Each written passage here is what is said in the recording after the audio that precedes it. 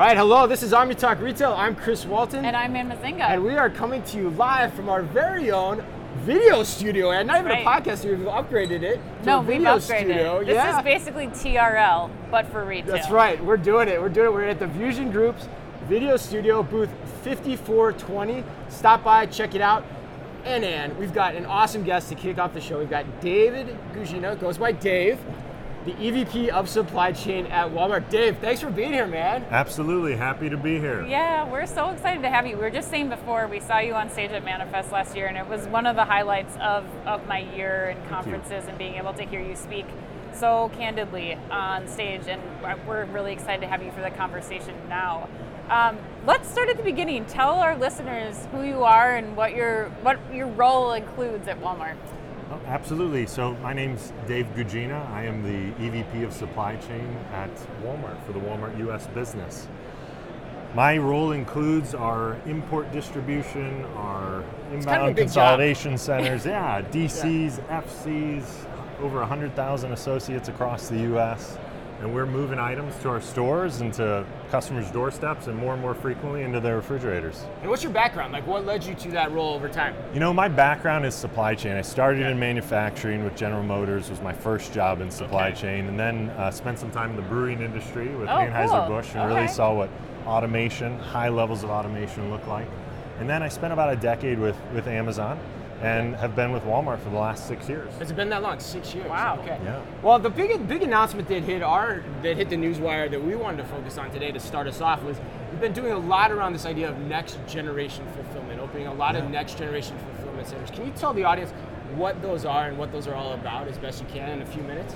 Absolutely. So when I started with Walmart, I focused on product or the software that we were deploying in supply chain as well as the automation, the robotics side. And so I've been involved in our next generation fulfillment program really from its inception. Wow. We today have 3 sites live that are considered next generation. And we're launching another. What does next generation include, like in broad terms? Like, what are the components of that? Internally we now call it, we're now on Gen 2, Gen 3. Way ahead, what we've said, it's the next gen. Exactly. Originally it was moving from our legacy operations, which was a 12-step process, heavily manual, had automation in it, right? Shoe sorters and picking systems for Maltese. But now our next generation systems, they really take a 12-step process and they shrink it to just 5 steps. It's pretty incredible. And what are the key pieces of that enable you to do that? Key pieces are things like auto-receiving freight on the inbound side with 6-sided Cognex scanners.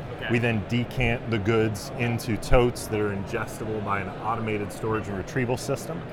We partner with a company named Canop, which you all probably familiar very with. well, So the totes enter the ASRS, and then once customers have demand, associates no longer have to walk or drive to bins to get goods.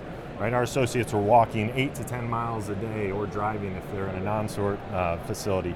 And in these next generation facilities, really the artificial intelligence, the control systems inside the ASRS, they grab the goods and they retrieve them when customers have demand.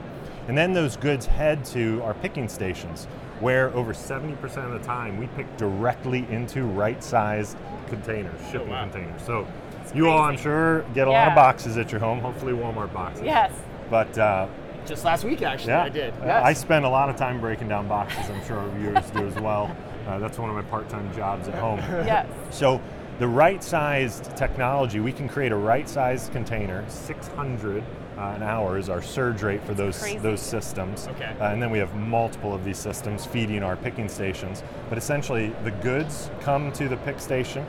The right size container come and you literally pick the items directly into the shipping container. So then the last process is you just tape it shut and there's an auto taper that we utilize, and then it heads to our shipping sorter and gets routed into hundreds of different sort locations to then head to downstream sortation nodes or directly into customers' homes. Sounds very next gen. Maybe we'll hopefully get a chance to see it at some time. Absolutely. Absolutely. Dave, you've been doing this for a long time. What is the most fascinating part of it? I mean, you talk about like everything from like a tape, something that like automatically tapes the box. Like, is it the right size boxing? Because you can see when you're talking about it, that kind of gets you when you walk into the facility, I mean, you think you're in like Star Wars or something. You know, you're in like a ship, because it's just really floor cool. to ceiling, Yeah. 65 feet Yeah. of automated storage and retrieval system. You've got Yeah. over 1,800 shuttles traversing the system at any given time. That's pretty incredible, but Yeah. I do get most excited about the picking. The station is phenomenal. Yeah. Our associates absolutely love it. And then the right size packaging, and just marrying the right size containers and the goods at the same time for a specific customer's order. That is really what's, I think, pretty incredible about this system. And it starts with the employees too. You got to design a system that they're going to want to use and love for them to get behind it, right? Totally agree. So we started with a pilot facility years ago. Oh, really? I didn't know And that. we actually designed like 4 or 5 different workstations for both decanting and picking. And the reason we did that is we wanted feedback from our associates. You know, you've probably heard our leaders talk about Walmart's a people-led, tech-empowered organization. Yeah. So we really think about how do we create jobs that allow our associates to bring them their best selves to work, right? Use their creativity, their problem-solving skills, their empathy for one another, and focus less on the physicality of the work and the repetitiveness of the work. So smart. Well, speaking of your executives, we're going to have John Furner on later today. Yeah. We're going to be asking him about Walmart Plus.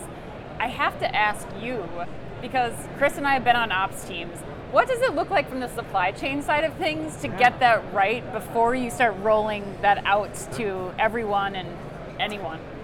Well, I have to start with just a Walmart Plus plug. So I love Paramount Plus on my Walmart Big Plus. Yellowstone Delta. guy. Big Yellowstone like, fan. wait for Big the next Yellowstone season. fan. Like They all wouldn't of let us me wear are, my cowboy hat in the interview, but so big Paramount Plus fan. I love the discounts I get on gas. Yeah, you that's key too. Yeah. We have horses. My wife rides horses, so we've got a diesel truck, and I'm telling you, filling that truck up is expensive. So when I get to go and get my discount, it's absolutely fantastic.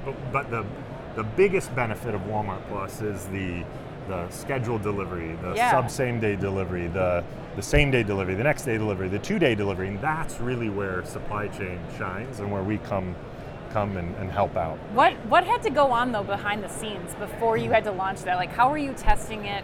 How did your team specifically have to make sure that that was ready to go? I would say that we've always been obsessed with delivering excellence for our customers, so there wasn't a whole lot of changes that W Plus brought from that standpoint. Okay. Because we focus on operating safely, we focus on our quality, our service for our customers. We are making sure that we're running efficient operations so that we can operate at everyday low cost, so that we can give everyday low prices. So I would say that, I wouldn't say we changed the way we were operating, but we're just putting a lot more focus and emphasis on better offerings for our W Plus members. Okay. Right, and that really often comes about in speed, right? Okay. And speed doesn't always mean faster. I think customers sometimes want to be time definite. Hey, I'm going to be home on Wednesday. I want everything to show up on Wednesday. Yep. So for example, we've started allowing you to consolidate your orders and get those delivered all together rather than get those 3 different deliveries across the week. Right? We should talk about that after. Yeah, that's something we've been very keen on. We just did a podcast on that last week, actually, with a company called Buncha. We should talk about that.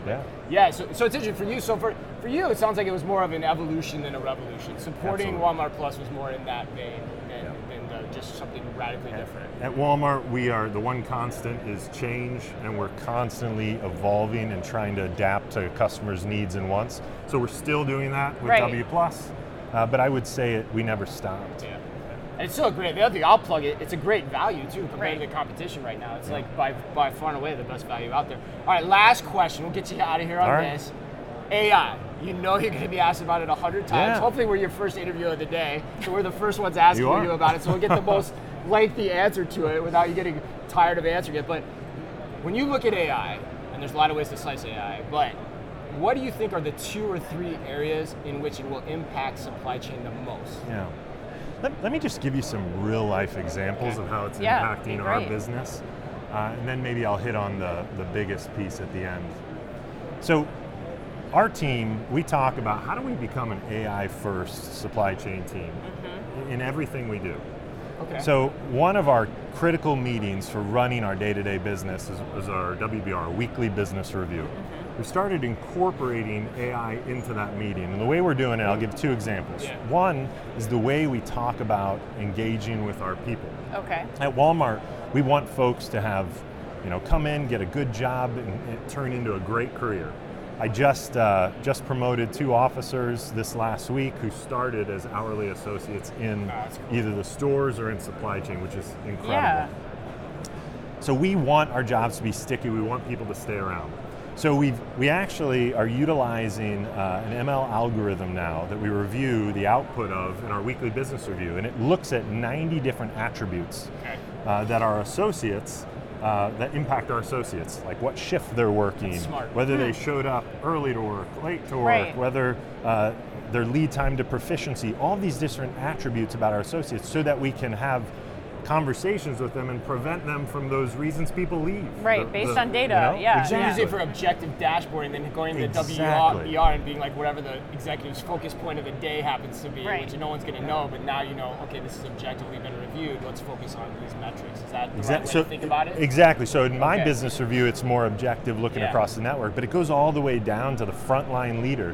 Who do I need to go talk to today? There's a signal that Chris is his lead time to proficiency, he's struggling, and you go and have that conversation, and then immediately Chris says, hey, I just need some help, I need some extra training, and you get that. And we have seen our attrition improve incredibly since implementing this system, and we just keep iterating upon it. We've done the same thing with productivity. I mean, how many supply chain leaders have you met? There's hundreds of metrics you could look at to drive efficiency within your business. It is the hardest part. So we're using these AI algorithms to surface the most important things, the things that we believe are driving you to be more efficient as a site, or the things that are driving you to be less efficient as a site. So I want the audience to hear that, because like we just asked the leader of the supply chain at the biggest retail company in the world where he's using AI, and he's using it as a management tool first, folks. That is a really key piece of insight that everyone should take away right here at the start of NRF, I think. Absolutely, yeah. It doesn't have to be the flashy stuff that people are going to be putting up on. I mean, I'm so tired of hearing forecasting, like, right? Like, thanks, Dave. Like, but like, this is different. This is exactly why it's such a productivity enhancer. Without a doubt. That's where I was going next. You're right. Forecasting, inventory deployment, flow, channel decision, and we are doing that too. We are doing that as well. Of course you are. But this is where you're finding the most value. That's cool. That's great. Pretty cool. At least the first thing that comes to mind, and that's wonderful. Okay, well, thank you so much for joining us. We really appreciate it. Great. Thanks again to our sponsors at Fusion Group for making our coverage of the show possible. Stop by booth 5420 to come check everybody out. There's a huge booth. We're in the back. We've got a little podcast studio. Come say hello. And until next time, be careful out there.